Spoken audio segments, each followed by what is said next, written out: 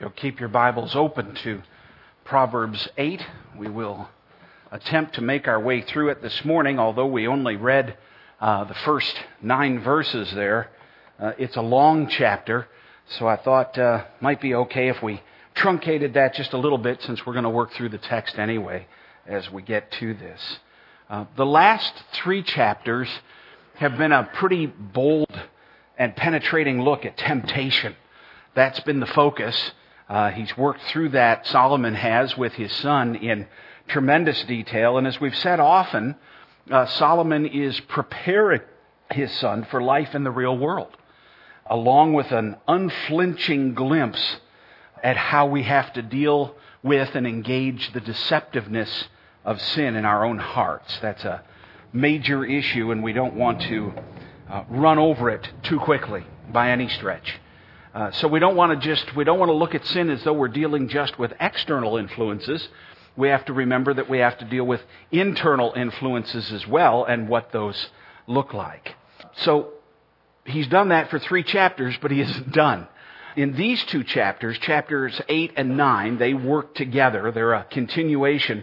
Solomon also opens up the reality of God's good and great sufficiency for us in facing temptation in ways that he hasn't already. He's going to expand in one area in particular, which is this concept of wisdom. And it does help us remember, by the way, let me just back that up a second. I was going to use this as the title, Wisdom, and I realized some of you would not recognize what that device is. That you'd probably only see it in a museum, those of you that are younger. So I redid the graphic to something that was a little more understandable.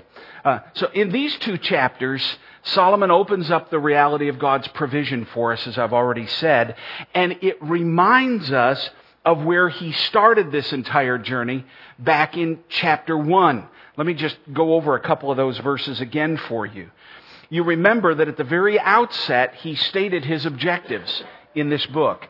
The Proverbs of Solomon, the son of David, king of Israel, to know wisdom and instruction, and to understand words of insight, to receive instruction in wise dealing, in righteousness, justice, and equity, and to give prudence to the simple, knowledge and discretion to youth. So let the wise hear and increase in learning, and the one who understands obtain guidance to understand a proverb and a saying, the words of their wise and their riddles. And what you want to bear in mind, as we've mentioned before, but let me refresh again, when Solomon uses this word wisdom, he's referring not just to some esoteric form of knowledge. He's talking about how to live righteously. Because it doesn't come innately. It's not inborn in us. We're born in sin, and we're learning how to cooperate with a whole new nature. If you're a Christian here today, that's part of what's happened in you. If you're not a Christian, you can't live wisely at all, because there's no way that you can live unto God the way that He's asking for, apart from this change within our hearts. So Solomon realizes that we need to come into the holy skill of living righteously before God. That it isn't just fallen into, it's cultivated thoughtfully. Now, maybe you never thought about that in your Christian life. Maybe as a born-again believer, you thought, okay, I get saved, I give my heart to Christ, and now I just stumble through, and you're struggling with sin, and you say, what's the deal? I didn't expect this. Well, no, you probably didn't. But the Christian life is something that has to be thought about, and how to live righteously and holily takes skill. That's what this book is aimed at, and he's going to locate all of that in one place in particular. But that's the meaning behind this word wisdom and its central thought. If we're going to do this, tools have to be taken up and learned, and also the raw materials have to be studied. That's you and me, for our natures and how we act and react under all circumstances. I'm not a woodworker, and you should all be thankful for that. I tried my hand at one craft in school. I thought I made my mother a bowl, and it was just kind of a misshapen, strange clay object with paint on it. But some of you here are skilled craftsmen. You know how to do certain things. And a woodworker needs to know his tools, needs to know how a lathe works, and a plane, and a saw, and a router, and a gouge, and a host of other tools. But then he also needs to know how different woods respond to the treatment that they engage in. And those woods have to be gauged for the purposes they're going to be used for. Hardwoods and softwoods, and how the grains go, and what can be sawn and pegged and drilled and glued and laminated, and by what processes in order to achieve the end that you're looking for. A good example is balsa wood. When I was a little kid, we had these balsa wood gliders. Maybe they still sell them, I don't know. But you'd put these little things together. They were virtually just a little heavier than paper. They even had to put a metal staple in the front of it so it had enough weight to fly forward. But it was nice, light wood. What you don't want to do is make this stool out of balsa wood, because as soon as I sit on it, it will be dust. You can't use that wood for certain things. And by the same token, you couldn't make those little gliders out of mahogany. If you did, they couldn't fly under their own weight. It'd be too heavy. So you've got to understand how those things function. And the Christian needs to understand the tools for dealing with sin and the materials of our own wicked hearts and minds to walk in truth and holiness well. It's a skill. And you learn to do it better and better. It's why it's referred to in the Bible as a walk. And guess what? Children do not learn to walk the moment they're born. It's a skill they cultivate. Now, they have an inborn ability to learn to walk, but they haven't learned it yet. And as Christians, because we've been born again and the Holy Spirit resides in us, we have an inborn ability to learn how to walk in holiness. But we haven't learned how to do it yet. And we're learning it throughout life. We're getting better and better at it. We don't just stumble into the Christian life lived well. We grow in it. We increase in understanding and insight and skill over time. And these opening chapters, the first 7 chapters, have been a kind of a boot camp to that end. He's built these foundational thoughts here. And there's going to be, as we work through the book of Proverbs, a major shift coming. We get 2 chapters down, 8 and 9 we get through. And then in chapter 10, there's a major change in the way that the book functions. Its whole structure is altered. It doesn't work exactly the same way it does now. But if you don't get what you get in these 2 chapters, you won't get how the rest of the book works either. So he's been working up to that end. Solomon didn't start off with his son by just throwing great ideas at him. Any more than Albert Einstein's father just came up to him one day and said, E equals MC squared. Just think about that. And let the kid spin. I mean, that isn't the way you work. That isn't how you learn. And it isn't true in biblical truth either. So, while this is one of the longest chapters, as I already mentioned, it's really built on 5 very simple ideas that we want to tease out this morning. And this is the really good news after 3 chapters of somewhat bad news, or at least hard listening. We've heard some pretty sobering stuff in those 3 chapters. And he's going to employ the same device that he used in these opening chapters. That is, he's going to use the concept of personification. Big word that just means he's using an idea, but he's using it in the form of a person to get the idea across. So he used temptation as a woman, and now he's going to use wisdom as a woman. He's going to personify it to help us grasp the concepts a little better. Wisdom, ultimately, is the antithesis of sin and temptation. They're absolutely opposed to each other. And where temptation seeks to drain away or undermine our strength and our sound decision-making, wisdom seeks to strengthen and empower a sound mind and clarity. And in the same way, we'll see this in the text, in the same way that temptation is a part of this fallen world order, so that we're surrounded by it on every side, we encounter it everywhere we go, which we already saw. Wisdom is a part of the original world order, even before the fall, and it hasn't gone away. It's still there, and we'll see that teased out. Again, there's this really complex section here. Let me back up. There's a slide missing, and I'm not sure why. We'll stay here until we get to that slide because it'll probably show up later because I goofed it up. The breakdown is simple. It's in 5 sections. Verses 1 through 5, we're going to talk about wisdom's ubiquity. That's that nice word I just had here, ubiquitous. If you don't know it, this is good for you. You should learn it, especially you young people. It's a good word to stun your teacher with, stump your parent with if you're homeschooled. Secondly, in verses 6 through 11, we'll look at wisdom's utterances. In 12 through 21, we're going to look at wisdom's ultimate method. That's kind of the core of where we want to go this morning. In 22 through 31, wisdom's upward call. And in 32 through 36, wisdom's ultimatum. We'll go through those. If you didn't get them right, then we'll come back and we'll get them. Wisdom's ubiquity. Ubiquitous. It's a great word. And it means, as you see on the end of the definition there, it's found everywhere. It isn't hidden. It isn't like we're asking you to find some secret knowledge. What we're doing is we're asking, what Scripture is doing is saying, let me open your eyes to what's already there. Brian talked about this in the Sunday school class, with Jesus being the light of the world. He's opening our eyes to truth, to reality as God sees it, rather than reality as we understand it with our darkened hearts and minds. So look at the beginning verses. Does not wisdom call? Verse 1. Does not understanding raise her voice? Now remember in the previous chapter, folly was out there. Temptation was out there calling. He says, but wisdom calls too.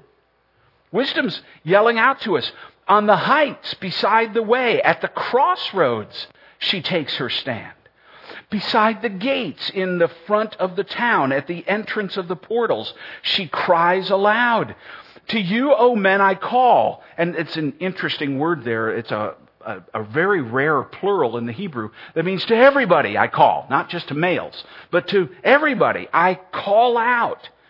My cry is to the children of mankind. O simple ones, learn prudence. O fools, learn sense. Hear, for I will speak noble things, and from my lips will come what is right.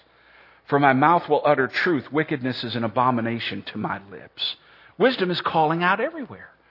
Wisdom is equipping us, again, for skill in holy living, and that is actually bombarding us. The truth is, we aren't listening. God's built it into the world order. We're even going to see it in nature later on. And look at the 3 phrases that are used. On the heights, beside the way. Every path you walk is calling you to think in terms of how do I navigate skillfully in holiness unto God. And at the crossroads, where every decision has to be made. You're being called to, again, to deal with this wisely. Beside the gates, where commerce and justice are carried out. That was a common picture in the Old Testament. So to you, O men, I call out to the simple. And we talked about that word before. It's those who are still immature, especially spiritually, or in their Christianity. To the inexperienced. To those who still think like children. And to the fools. That's a little different. Though that's the dullard, the unthinking. Those who, if truth be known, don't engage their brains much. They don't think about life. They don't think about the decisions they make and how it impacts their souls and where it goes. Maybe you've gotten caught in that you come to church and you do church thinking when you're in church, but when you're home, you think with a different set of values. When you're at work, maybe you think with an even different set of values. And things you would say and do there, you'd never do here. And things you'd do here, you'd never do there. That's a lack of integrity, of not having everything tied together inwardly. And we become somewhat emotionally, mentally, spiritually schizophrenic. And he's saying, no, you can't live like that. The brain has to be engaged all the time for how we walk before God in all the decisions we make. And this wisdom is given to us first and foremost in the fact that the gospel's coming to us from every corner. You're hearing it from the radio and from television and on the internet. And as you pick up your Bible and as you come to church, the gospel's being preached to you. And that gospel reality gives you an insight into the nature of how the whole world functions. Lostness and redemption. These two great concepts on either side that need to be sorted through and lived with and thought about. And in the teaching of God's Word, we're confronted with that over and over, especially as we move into these chapters 10 and onward. And then even in examples in nature. And as I said, we'll see that later. This is why we see Christ in the New Testament referred to as the seeking Savior. The Son of Man came to seek and to save the lost. He doesn't just launch us into this world and leave us to ourselves. He's seeking us.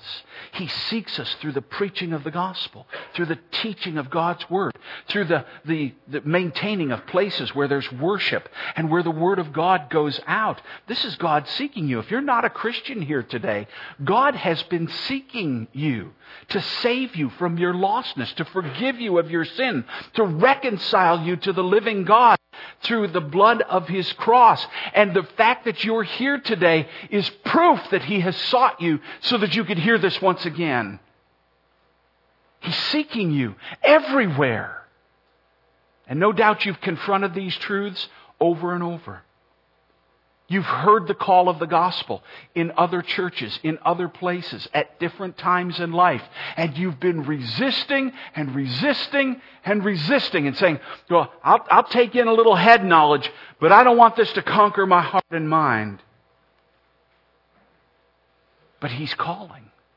He's a seeking Savior, and that's the idea at the opening here. Wisdom calls. Understanding raises her voice. The shout goes out and calls us to a different place. Wisdom is everywhere. Please change. Wisdom also has utterances. That's what we read in 6 through 11. Got another battery, John? I'm slowly fading out here. It may be a conspiracy. Somebody may have put a bad battery in there on purpose.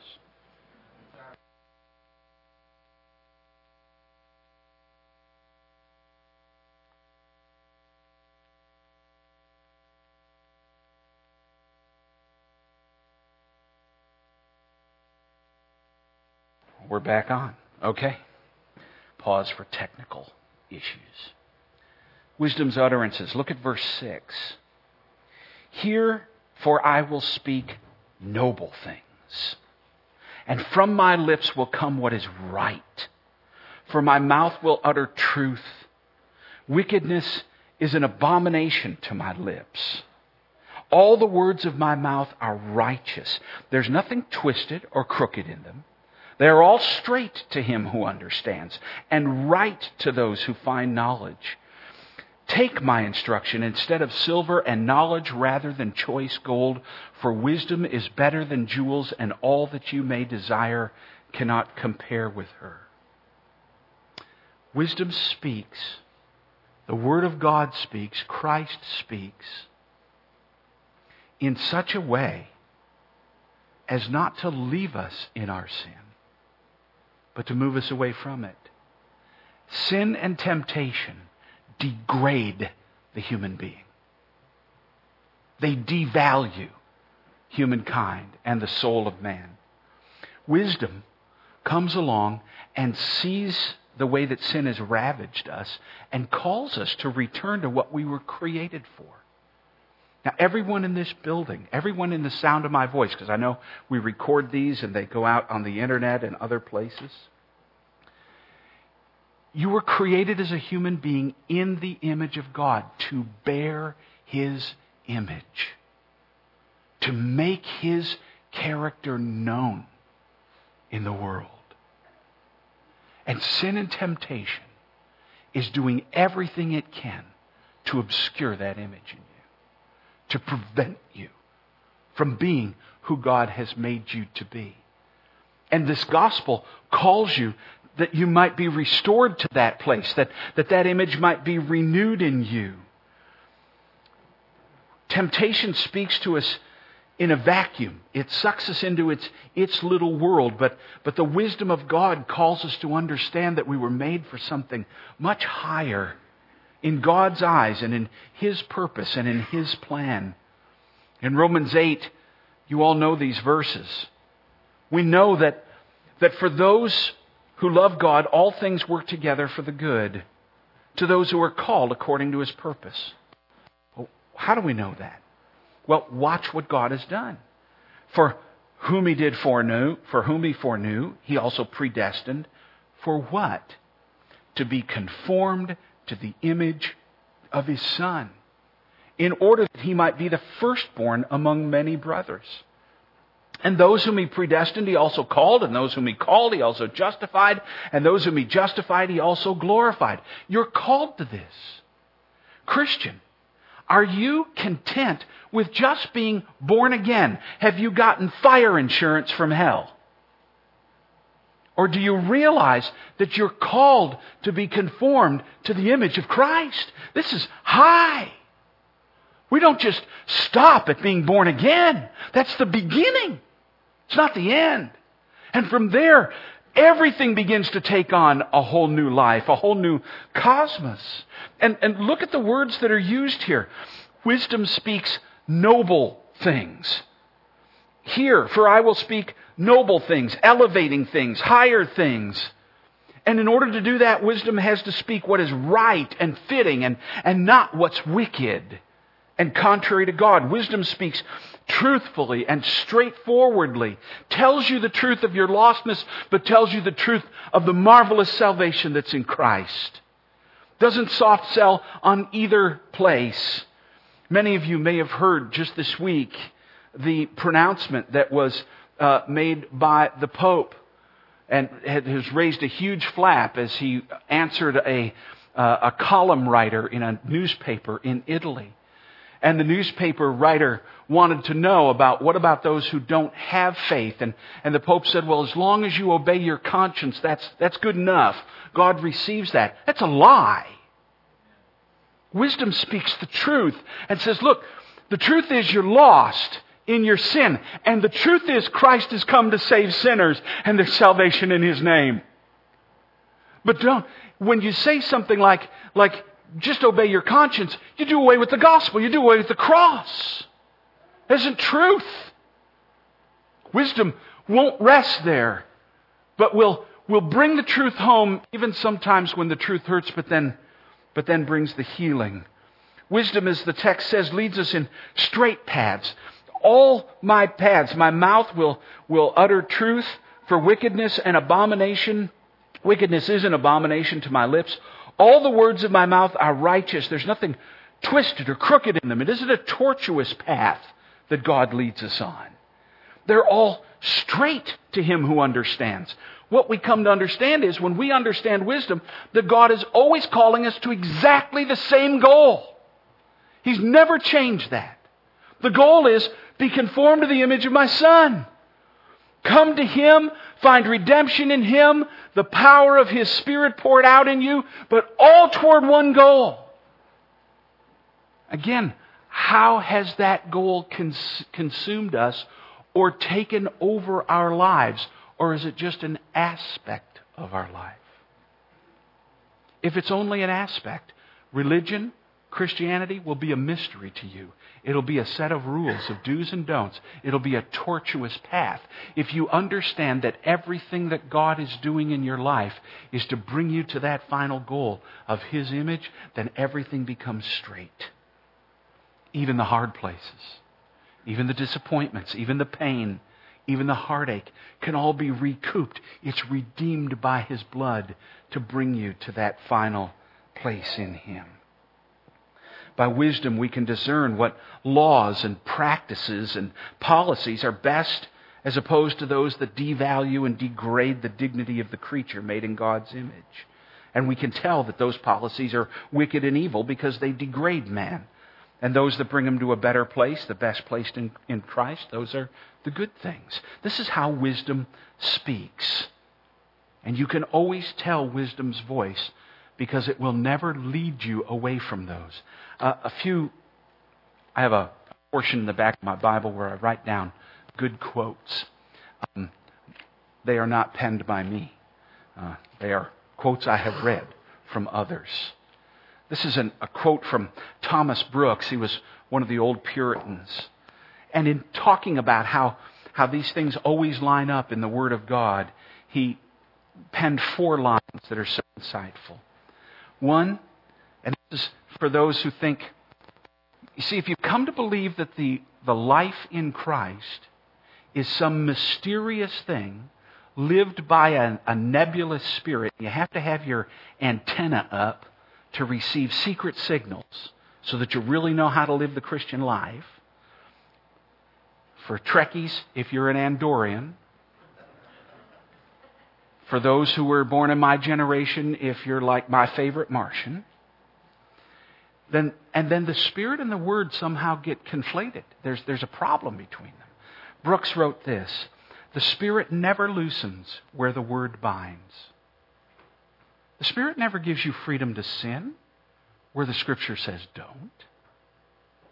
The Spirit never justifies where the Word condemns. If we're in sin, we're in sin. And the Spirit never tells you you're fine when you're guilty. The Spirit never approves where the Word disapproves.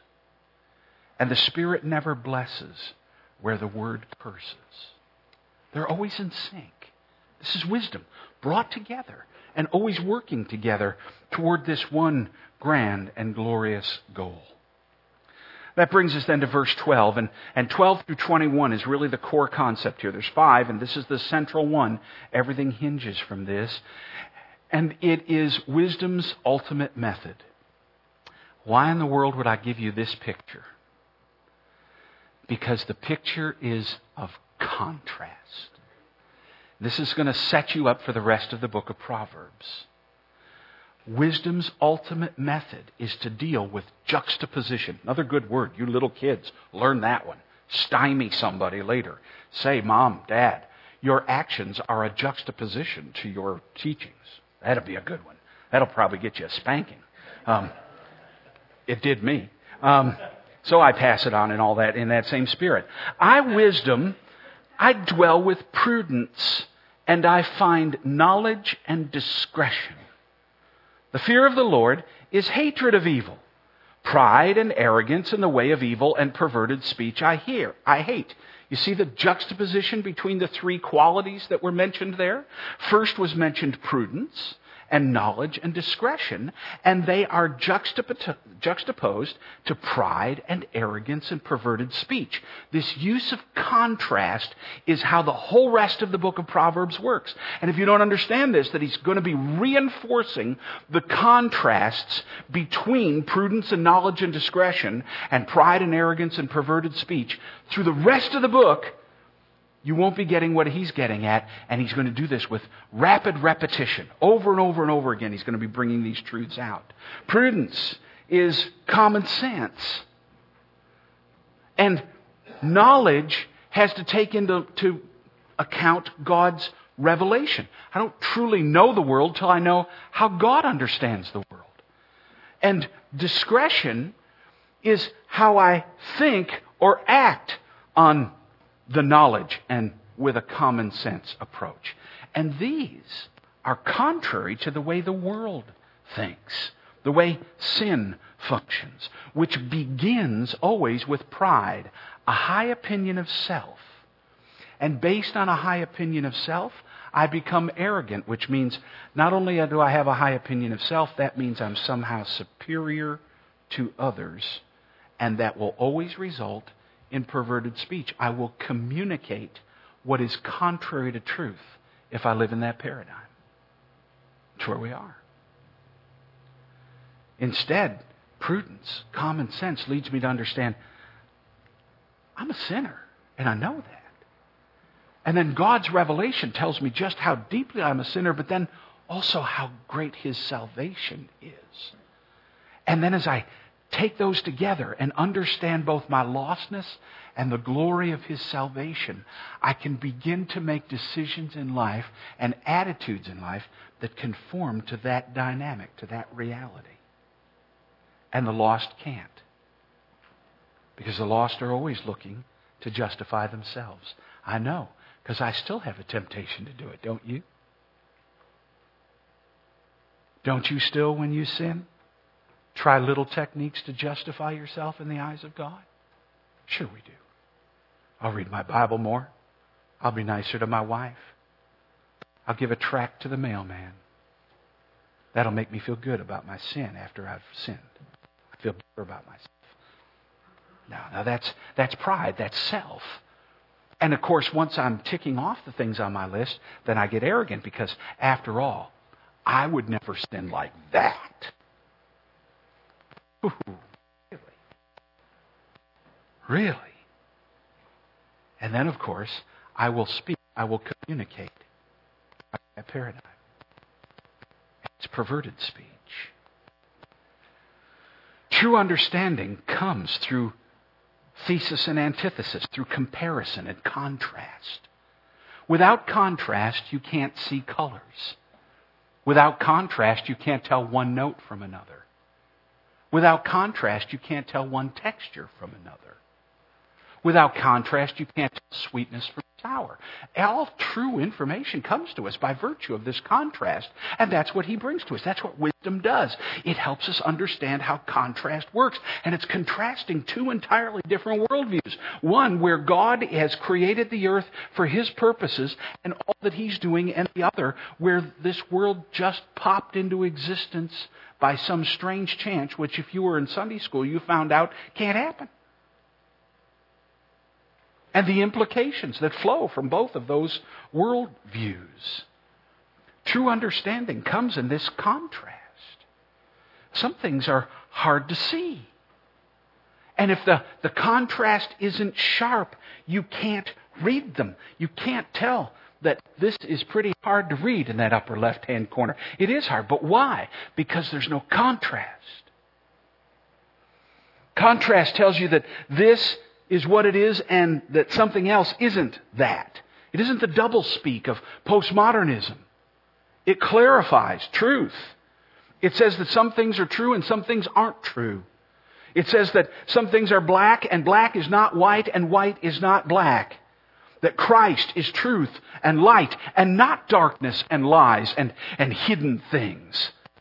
And the further away from God's truth we move, the less able we are to make right decisions and right distinctions because of those.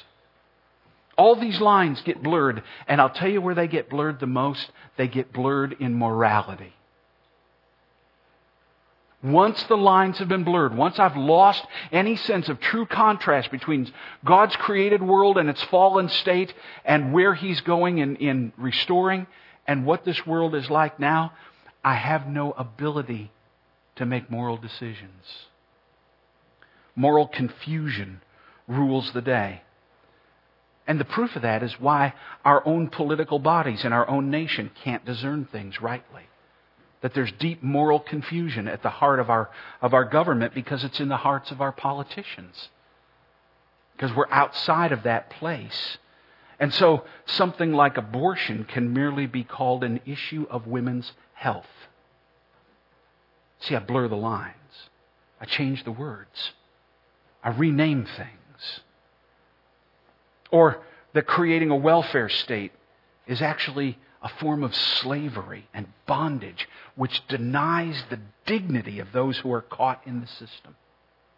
And that's what it does. And I'm not saying, trust me, we've all made wrong decisions for the right motives.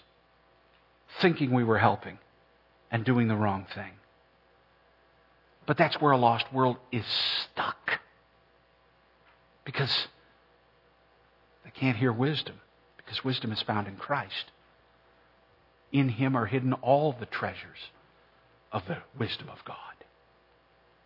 You can't discern what the world was made for, what human beings were made for, why we exist, and so we devalue human life. It's why you can slaughter a baby in its mother's womb and be celebrated, but you can go to jail for breaking an eagle's egg. The moral distinctions are all gone.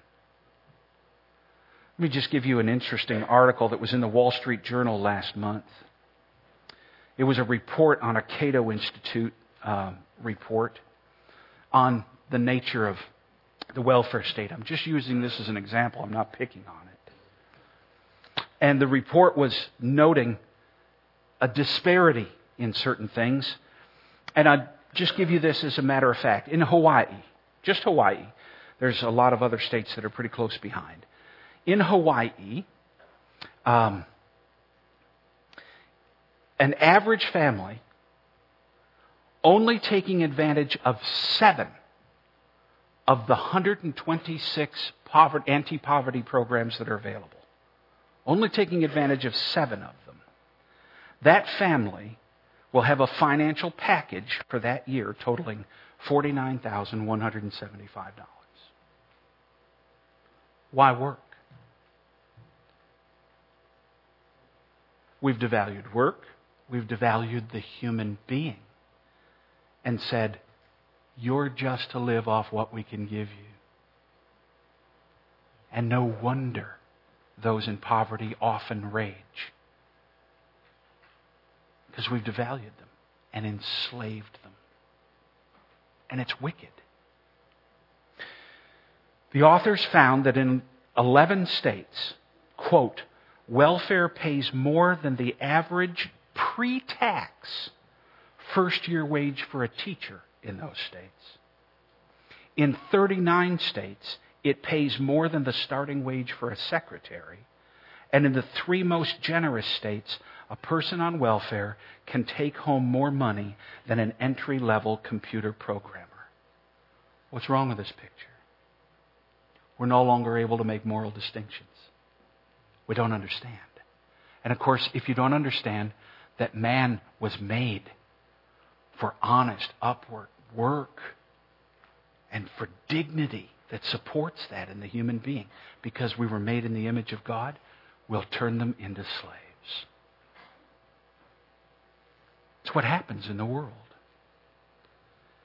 In John 1, we're reminded that in the beginning was the Word, and the Word was with God, and the Word was God. He was in the beginning with God. All things were made through Him. And without Him was not anything made that was made. And in Him was life. And the life was the light of men. The light shines in the darkness, and the darkness has not overcome it. Now, there was a man sent from God whose name was John. He came as a witness to bear witness about the light, that all might believe through him. He was not the light, but came to bear witness about the light. The true light, which gives light to everyone, was coming into the world. He was in the world, and the world was made through him, and yet the world did not know him. How can we live in reality if we don't know that? We can't. We need to understand the contrast between a world that is just a cosmic accident and a world that was created by the living God and populated by those He made to be born in His image. Which brings us then to 22 through 31. I won't work through all the rest of those verses for the sake of, you can see what's going on there, that this wisdom, this gives us counsel and insight. It's by me, by wisdom, kings reign and rulers decree what is just, and by me princes rule and nobles, all who govern justly. And I love those who love me, and those who seek me diligently find me. And riches and honor are with me, not monetarily, but enduring wealth and righteousness. You see, my fruit is better than gold, even fine gold, and my yield than choice silver. And all of this is displayed by the fact that I walk in the way of righteousness, in paths of justice. Wisdom always walks in righteousness and justice, and granting an inheritance to those who love me, and filling their treasuries. Now, then there comes this incredible picture, this upward call. I'll explain this in a second. Verse 22, the Lord possessed me. This is wisdom speaking. The Lord possessed me at the beginning of His work, at the first of His acts of old. Ages ago I was set up, at the first, before the beginning of the earth. When there were no depths, I was brought forth. When there were no springs abounding with water, before the mountains had been shaped, before the hills, I was brought forth. Before He had made the earth and its fields, or its the first of the dust of the world. When He established the heavens, I was there. When He drew a circle on the face of the deep. When He made firm the skies above. When He established the fountains of the deep. When He assigned to the sea its limit so that the waters might not transgress His command. When He marked out the foundations of the earth. Then I was beside Him like a master workman. And I was daily His delight, rejoicing before Him always, rejoicing in His inhabited world and delighting in the children of man. See, wisdom delights in the children of man because it understands why we were created, what we're here for. There's a story told about a man who owned a farm, and for years he had resisted coming into the modern age, the industrial age. As he was getting older, it was getting harder and harder to chop down trees. And so finally he decided, you know what, I need to go, and maybe he was from Texas, and said, I need to buy me one of them there fancy chainsaws. He went to the store and he looked at a bunch of them, and the guy told him, man, this won't just double your ability to perform, it will increase your productivity tenfold. He says, man, that's a lot of money. He goes, yeah, but tenfold. For every tree you can chop down now, you can chop down 10 and you won't even be tired. He said, all right, I'll take it. He took it. About 2 weeks later, he came back and he said, I want my money back. And he slammed it on the chest. The guy said, what's wrong? He says, doesn't work. He said, I went out into my trees. It took me 2 days to cut down 3 trees. I used to do that in an afternoon. Doesn't work. The guy says, well, let me see what's wrong with it. He picks it up and he pulls the cord and the engine takes off, and the farmer goes, what's that? If you're not using something for what it was really designed for, you're going to make a mess of it. Beloved, we were created for much higher things than sin. We weren't created for adultery and theft. We weren't created for vulgarity and foolishness. We weren't created to bicker with each other and to have strife and disharmony. We were created to bear the image of the living God. And we're living so far below that. And wisdom says you were made for better things. When God created the world, He didn't just step out one morning and say, think I'll create a world and some sentient beings and set it loose and see what happens. He had a purpose in mind. In every design, look at how He talks about the dust of the world. When He was establishing the heavens, when He drew the circle on the face of the deep, when He made the firm skies above. Before the mountains had been shaped, God said, they need to be a certain way. Because they have a purpose and a design. God didn't do it randomly or arbitrarily. He still doesn't act randomly or arbitrarily. Before He made a spring or a fountain or a mountain, He thought it through. And when He created the atmosphere, it was with planning and precision and forethought. And the form and function of everything had its design and its purpose. And the wise man sees this and then says, because he gets this wisdom, he says, then I was made by design and plan. And how do I live in that? That's wisdom. But how many of us actually live our lives that way? How many of us make our daily decisions taking into consideration God's ultimate intentions in bringing us forth as individuals? Man, it's a whole different way of life. I do not know why you would take a Rolls Royce and make it a pickup truck. It's beneath its dignity. It was created for luxury and power. And that isn't what it's being used for. And this is a picture of us being created to bear His image and being dragged through the mud of sin and foulness. Oh, beloved, He created you for so much more. Don't be content with just being born again. that butterfly didn't become that beautiful, didn't start off that beautiful. It started off as a little woolly worm. We are born again by the Spirit of Christ in a very rudimentary form. But He's calling us to the fullness of what He has designed us for. In Ephesians we read it, "Blessed be the God and Father of our Lord Jesus Christ, who has blessed us in Christ with every spiritual blessing in the heavenly places, even as He chose us in Him before the foundation of the world, for what? That we should be holy and blameless before Him." Or 1 Peter 1, "Blessed be the God and Father of our Lord Jesus Christ, according to His great mercy, He has caused us to be born again for what? To a living hope, through the resurrection of Jesus Christ from the dead, to an inheritance that is imperishable and undefiled and unfading, kept in heaven for you, who by God's power are being guarded through faith for a salvation ready to be revealed in the last time." It's before us, and He's created us for it, and brought us forth by His power to go there. Or a reminder of 1 Peter 2, "You're a chosen race, a royal priesthood, a holy nation, a people for His own possession." For what? "That you may proclaim, show forth, make known the excellencies of Him who called you out of darkness into His marvelous light." Do you realize what you were made for?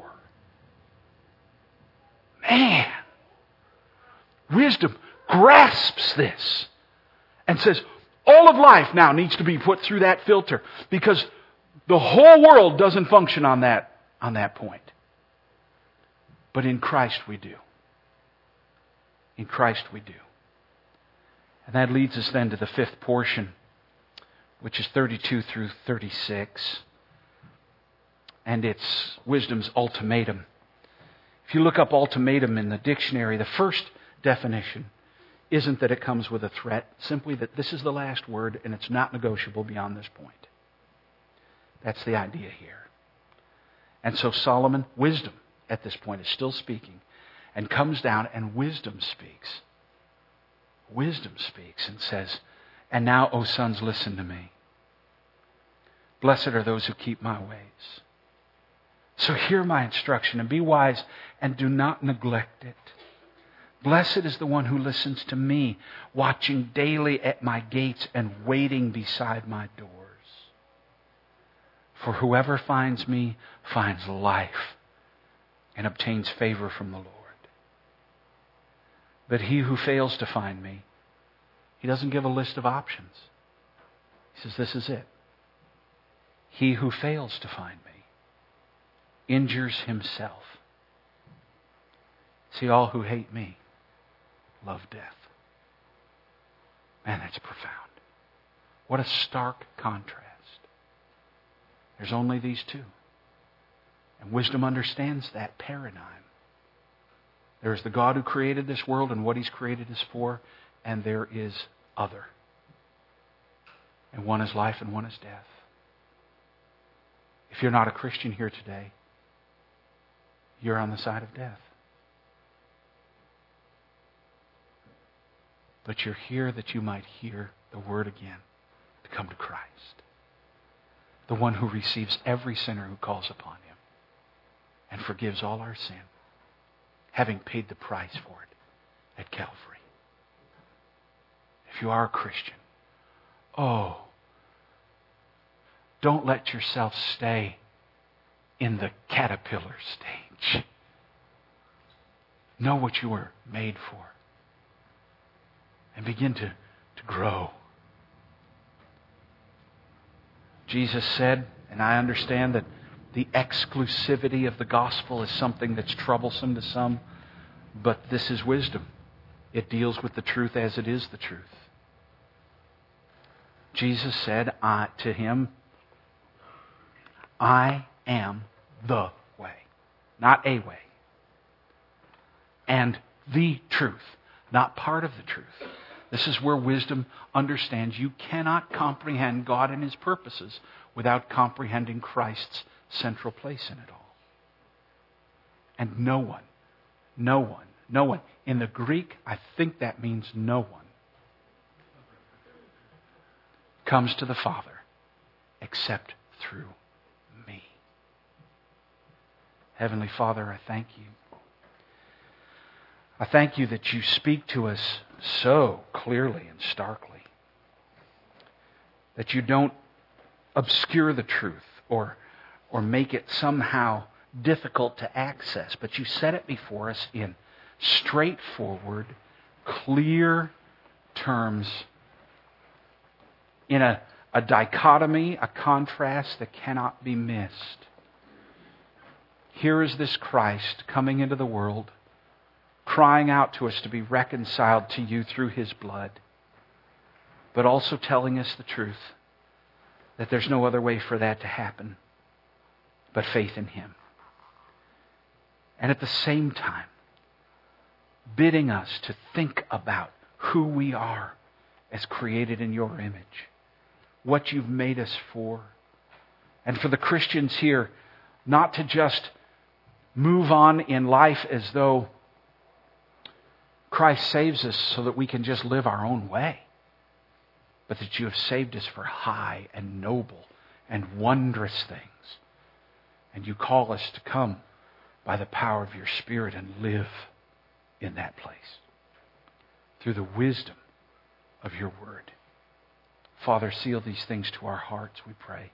In Christ's name, amen. Amen. Let's all stand, please.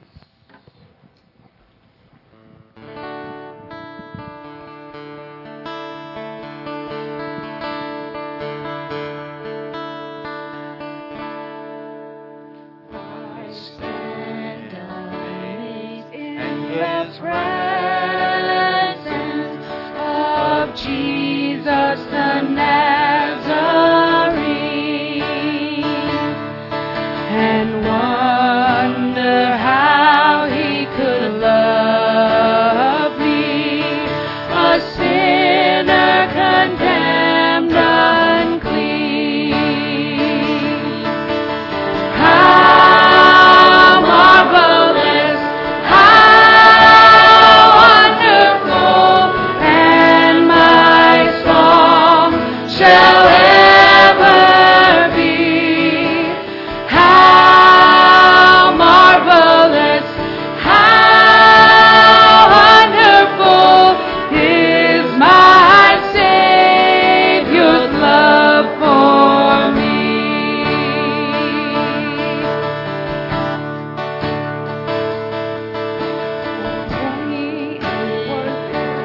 In the garden, He prayed, not my will, but thine.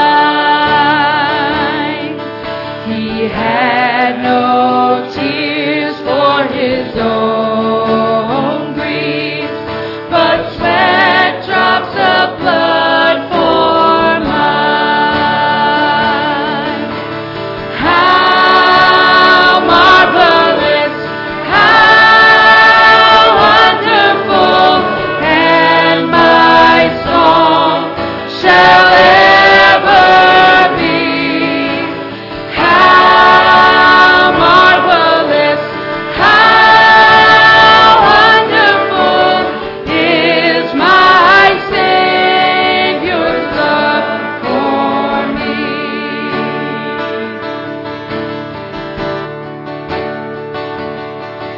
He took my sins and my sorrows. He made them His very own. He bore the burden to Calvary and suffered and died alone. How marvelous, how wonderful, and my song shall ever be. How